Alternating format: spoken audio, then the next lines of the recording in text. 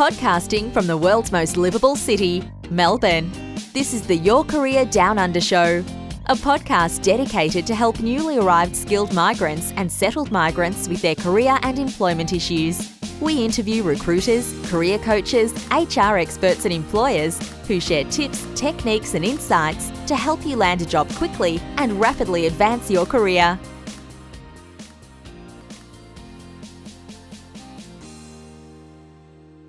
Hi, today I'm speaking with Russell Johnson. Russell is a pioneer and leader in the field of career management services for executives and professionals.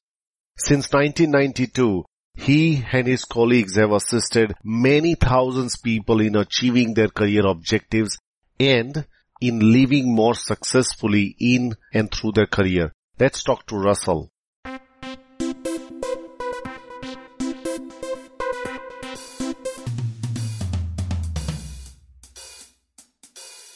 Welcome, Russell. Welcome to the Your Career Down Under show. Very good to join you, Nishad. Appreciate the opportunity to have this discussion. So, Russell, before we begin talking about the importance of career strategy, can you share with our listeners a bit about your career journey and how did you end up doing what you're doing right now? Well, my journey started out with confusion, and I grew up in Australia and born in Melbourne and largely raised in Melbourne. But at the age of 14, when I was a student in high school and doing very well and had a clear view of what I wanted my career to be about, I intended to become a teacher at the time. I was suddenly taken out of school because I was the oldest son in a very large family and there were some very serious health problems in the family. And I was told I needed to go and get a job in order to help provide for the family. So that started out with a basis of complete confusion. And the journey from that to doing what I was doing took many, many years. I worked for a few years, ultimately went into business to make more money and to be able to buy a home for my family. And I did that and then went overseas and studied for a few years. Because I didn't know what I really wanted to do, even at that stage, I ended up graduating from an institution just outside London with a Bachelor of Arts degree. And because the institution was associated with a church, and the church had a plan for me in my career, and I didn't have a plan for me in my career, I ended up spending the next few years in Africa as a minister of religion. Wow. And so when I finally recognized that, look, that wasn't enough of a deliberate choice on my part, and it really wasn't what I wanted to do, and I wanted more freedom of thought. So I left it behind and I married a young lady, and so we had one child and another one on the way. And because my wife is American, we went to live in the US. And I thought, well, what am I going to do for a career now? The expression career strategy never even occurred to me. What I was looking for was, what can I do? I need to make a decent living. And look, I was lucky in some respects, and I'm very much aware that good luck can save us in a lot of ways. But I was very confused about my career. The only thing I could think of at the time was, look, I'm an ex-minister, and how on earth could I expect to make a decent living in any other way than in sales? Because at least as a minister, I had to use my voice and I had to learn to talk and so on. And I didn't have any other qualifications. So I thought, well, I'll have to go into sales. And I ended up getting into franchising, and then I quickly got moved into management. And when I got moved into management, I ended up basically building one of the world's fastest growing franchise restaurant chains. I had the opportunity to join a chain. And again, this was more luck than good management of my own career. But I ended up in a situation where there was a tremendous opportunity to turn around a situation with a chain that was already many years old, but had completely failed to capitalize on its opportunities for growth. And so I joined the chain as director of franchising, and I was ultimately promoted to become the number 2 executive of the company. And by then, we were already one of the world's fastest growing chains, opening a new restaurant every 39 hours or so on average. And we were being written up. There were about 3,000 franchise chains in the United States at that time. We were being written up, independently ranked in the top 10. And so we made a really big impression in the US because it was a great turnaround of a chain that everybody was writing off. But I came to the realization that I didn't actually want to stay there any longer, because from then on, all it would be about sort of saying, all right, well, I'm going to enjoy this really rich, affluent lifestyle, and I'm going to make a lot of money. Then what else? I wanted a more meaningful career. And so meaning was always really important for me. I guess even back to the days when I wanted to be a teacher. And so I finally left it behind, And I told my vice presidents, my family and my friends and so on that I was resigning because I didn't want to keep on doing that. And I needed to find what it was that I did want to do.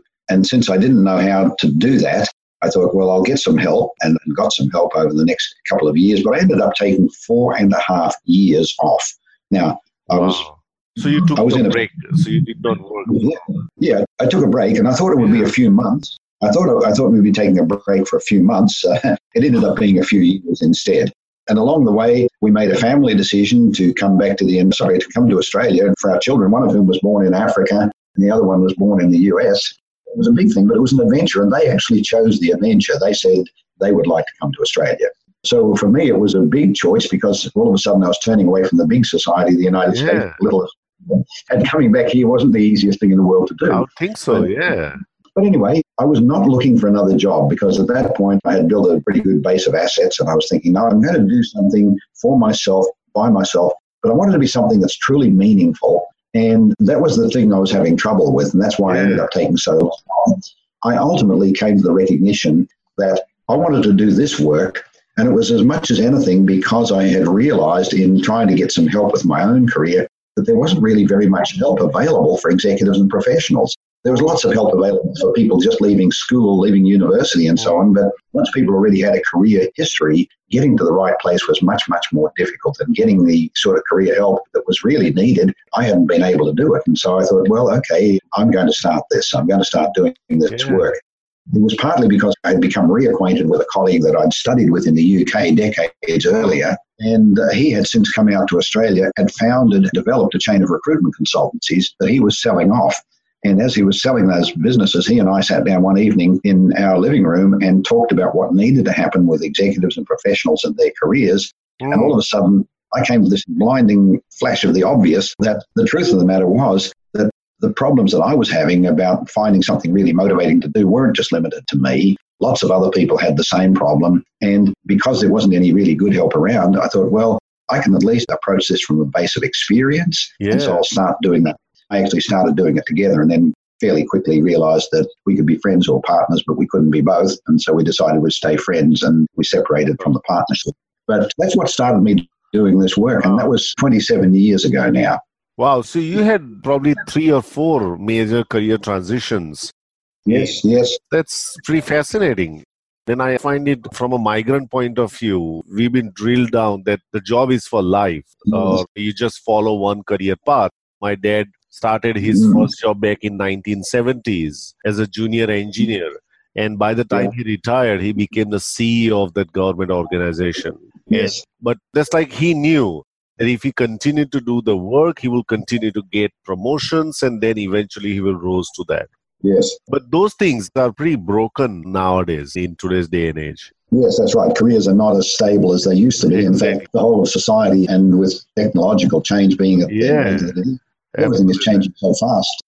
Strategy is actually harder. Back then, it was very, very easy. Very easy. That's right. So, Russell, let's get into the topic. So, how do you define career strategy?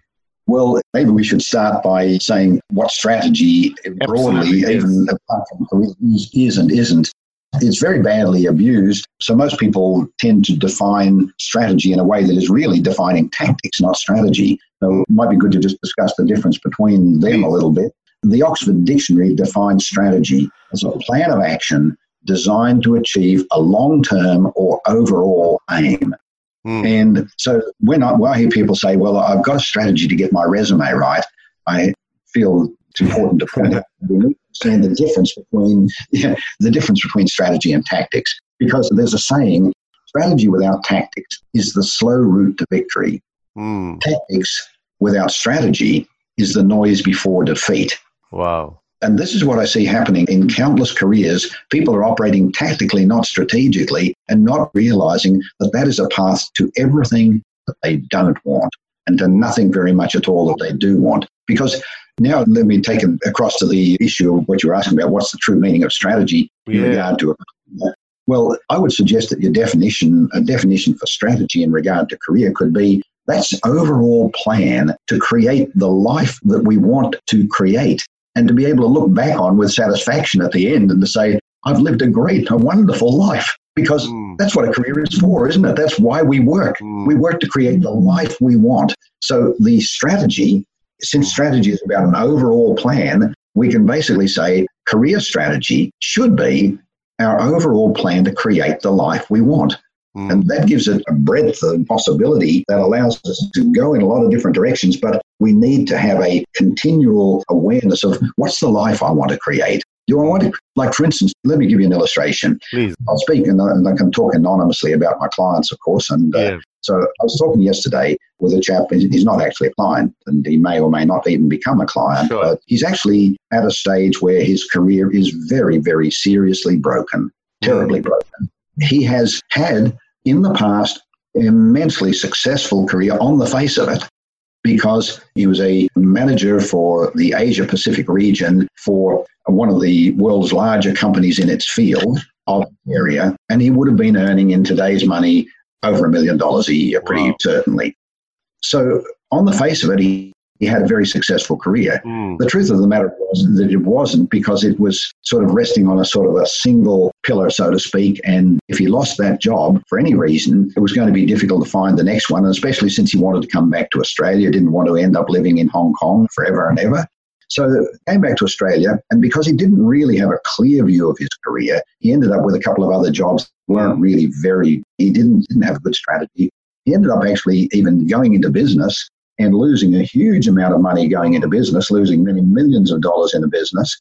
And ultimately, that and some issues that he had in terms of relationships, which are some of the ways of operating in life that he had, where they got him promoted, but they were actually destructive of relationships. And so he's ended up now, he's a man now in his 60s, and he has lost almost all of the money that he accumulated. He's also lost his marriage after decades of marriage. And he's feeling very unsuccessful indeed, and started to, because his health has suffered as a result. So this is an example of what on the face of it looked like a successful career, but the reality is it's been a very non-strategic career. The results are looking pretty terrible. And unfortunately, that's what happens too often. So is the other way to put around that tactics are more of dosing the fire, or what do I want to do in next 1 year, 2 year? Let me do this course. Let me improve my this. But you don't have a real, like a big picture. Even in big picture, what I have come to understand, Russell, when we started to talk about this, is that you connect career to life strategy too, isn't it? Yes, exactly. Because the moment I think about it, a lot of the people will have two distinct things, as if they are not connected. Yes, exactly. Yes. And in fact, we're somewhat encouraged to do that. Even by the world of work. We've got to remember that the world of jobs, it doesn't exist because some employer benevolently decided, I'm going to help people to have great lives working for my company. It usually doesn't work that way. There are some, but they usually, that usually only lasts as long as the ownership of that very benevolent person continues. And at some point along the way, if the organization becomes publicly owned and so on, it's all about profitability and so on. And so the employee, the individual, is a means to that end as far as the company is concerned.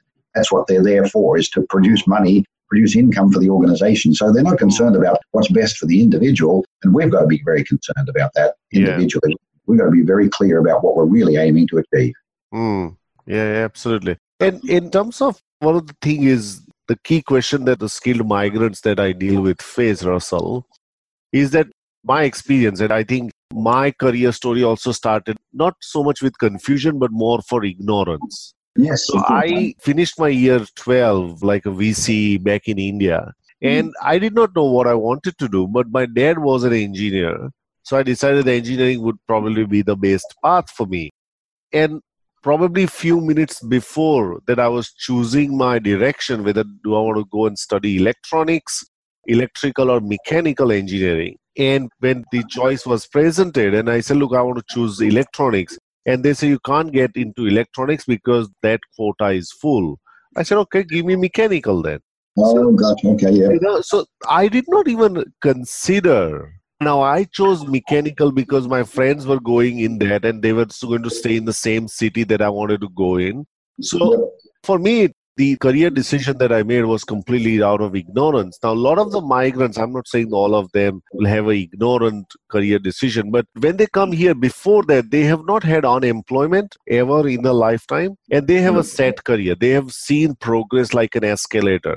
And Yes. now when they come here, they suddenly start to feel out of pace. They don't know where to begin. They don't know how do I think about my career, because I've not been taught how to think about career, and this is a new country. I don't know how things work here. So Yes, what do you exactly. suggest with those migrants, Russell?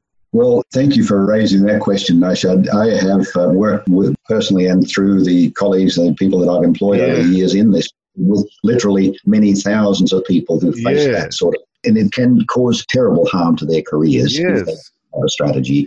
So let me just comment broadly, and I might be able to add a few comments about some specifics that people could do. The most important thing is to be thinking in terms of, what do I really want to be doing over the long term? And how do I minimize any harm that might come in the short term because of the fact that I need an income and I need it quickly? If we take the example, you came from India, and I'm very much aware that for anybody coming from India, there is a massive problem, or most people coming from India anyway, face a massive problem because the cost of living in Australia is so high by comparison. Absolutely. People will come here with what seems like a reasonable amount of money, but they find that it very quickly. Run out very, very quickly indeed. And so for most people coming here, what I would suggest is we've still got to be, what's really important is to say, what do I really want to do? For instance, I've worked with huge numbers of people in IT. And the problem with information technology careers in general is because they're highly technical, and the people who are making hiring decisions really don't want to get bogged down in the technology, but they want to get somebody who can do the job and that they will feel confident, comfortable with, and so on. They really don't want to look at just a whole lot of data. And in any event, the problem is there are so many people who seem to have similar skills that if you simply go out and become an applicant, and this is what people tend to do, they come to Australia and they'll start applying for jobs, keep on applying until they become disillusioned and then desperate very often. And when they become desperate, they'll try even harder, and it actually produces even worse results. So what's really important is to have as part of the strategy, the tactics within the strategy come down to knowing how to get that first job. And the first job might not be the right one at all. The first job might be just a way to keep income coming in. In fact, it usually, well, I shouldn't say usually, but for many, if not most people, it ends up being necessary to take that first job that is not the one they really want. And for most people, if you end up taking a job that's not what you really want, it's probably going to be best to leave it off the resume as well, because the resumes need to be focused on, they need to be focused around it and presenting a clear picture. And if you start bringing something else, like you drove for Uber, first of all, or something like that, or got a job picking and packing in a warehouse, and that's not that's not your professional career, that stuff shouldn't go in the resume, generally speaking. I'm getting into the level of tactics, so we probably better not go there too much. But if we think in terms of strategy, the strategy is always about the overall plan for creating the life that we want through our work. And so it becomes a matter of saying, okay, now I need to know how to manage the market. I need to know how to get the sort of role that I want that will allow me to build that kind of life. People may have already had that life, felt that they had that life, for instance, in the country that they came from. Now they simply want to pick that up and get the same kind of job here in Australia. And they may very well be able to do it. But what it will take is the right blending of tactics within strategy. If the strategy is, that's what I want, the tactics may include taking a job, like I said, picking and packing in a warehouse or something like that, and keeping it off the resume, and then thinking in terms of, now, how am I actually going to get that job that I want? And one of the things to understand here is that there's a marketing issue involved, not a selling issue. People end up basically turning themselves into sellers and end up being rejected because they're simply not using the right tactic to actually bring their strategy into an effective outcome.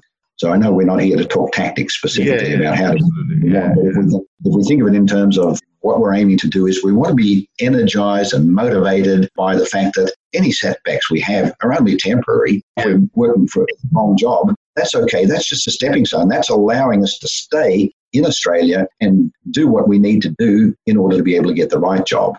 We don't want the wrong jobs appearing on the resume, because they will generally do more harm than good. So one of the things that I would suggest to most people, for instance, if they're coming into Australia as professionals and they think, well, I can't seem to get interviews at my level, at the level that I'm used to working, is don't go more than one level below the level that you're used to working, and don't start trying to apply for jobs 3 levels below or 2 levels below or something like that, because you won't be taken seriously. Absolutely. People say, no, they'll be thinking, no, the first thing he'll do once he gets that job or she gets that job is they will start looking for the next job. Yeah, they won't stay with me for any length of time because they know that all they need to do is get into the field and then they can move up. Yeah. And that's generally true, but you won't get interviews for those sorts of jobs. That's true. And in terms of final question on the same line, is one of the things that migrants, in my experience, sort of struggle with is aiming for 2 or 3 different roles or having 2 or 3 different employment goals. How do you see that? Is it, I'm of an opinion that you should have at least one major goal, like I want to be a project engineer in mechanical engineering industry, for example, right? Yeah. And that's what I want to follow, that path. If there's a design engineer that comes about, if I see that I can do it, I'll apply. If somebody asks me that we want to put your resume forward for that, I'm happy to do that. But I'll probably focus my energy on one particular employment goal. Do you value that, or is it something that people should recalibrate and adapt to the market situation? It's not the easiest question to answer because it'll be a little bit different for different people. But as a broad principle, what we really need to be doing is have that one clear goal as to the sort of role that we're looking for, and then say, in fact, if we look at any other roles, are they close enough that I'll be able to step from that role, if I get that role, that I will be able to step into the place that I want to get? Or am I taking my career off on a different path that I don't want to go on? For some people, that might become appropriate to do. And this is where we really need to understand what we want and also to understand the realities of the market pretty clearly. But generally speaking, if people start aiming for a whole lot of different roles, for instance, and I've seen that happen a great deal, people will just start saying, oh, well, I'm going to apply for all of these different roles. And it's sometimes shotgunning the market. Like think of a shotgun and the pellets are sprayed out all over the place. Well, shotgunning the market doesn't work well. Employers just think this person's desperate for a job. They don't know what other jobs you're applying for, but they do know that you don't seem focused and your resume isn't particularly focused and so on. And because under those circumstances, people just end up sending out hundreds of resumes, hundreds of applications and so on. They end up becoming desperate. Employers know that they're desperate. And recruiters won't even talk to them because the recruiters will think, no, I cannot take time to talk to anybody like this. There are too many of those people out there, and I know that I can't sell them through to an employer. One of the most common mistakes that people make coming to Australia is to try to get a job through a recruiter, through applying for jobs. And in fact, the best strategy to get the sort of role you want is to think in terms of building a network. And it's really done. It's not as easy as we'd like it to be. I know. But it's not so hard as to be impossible either. If it's done well, and again, if we think strategically and operate tactically as well, we can actually take an approach. This is where a role like the sort of warehouse role or something like that I mentioned can be very, very useful, because what you do is you end up basically saying, all right, now I can get myself comfortable financially, or if not particularly comfortable, at least okay. Sure. I can make money to live. Now I can be very, very deliberate and systematic about my career and about making the right connections in the right ways. That's what gets the best results. True. Excellent. Look, Russell, you shared so much gold nuggets. I'm pretty sure our listeners will find it extremely useful. Just the last thing, if people want to really get to know what you can do for them, what's the best way for them to connect with you? Well, I would suggest they could come to my website, which is rjacareers.com. The RJA stands for Russell Johnson and Associates, but just think rjacareers.com. They could come to the website and there's a form there that they could fill out and just ask to basically say, well, I'd like to talk to somebody about my career, and we'd be very happy to talk about what we could do to help. Excellent. Russell, thank you very much for spending some time and providing us your insights into this. I'm pretty sure we will touch base again with another important topic. All right. Well, it'll be a pleasure and very good to have the opportunity to talk with your listeners, or in a way that your listeners will be able to listen to if they find it useful. So very good speaking with you, and thanks, Nishat. Thank you. Thank you everyone for listening to the Your Career Down Under show. Hope you enjoyed today's episode.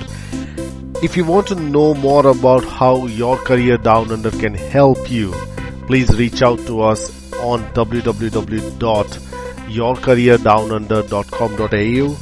And if you have got a question about today's episode, or if you want us to do a particular show on a particular topic, please reach out to us. We would love to do that. Until next time, be well.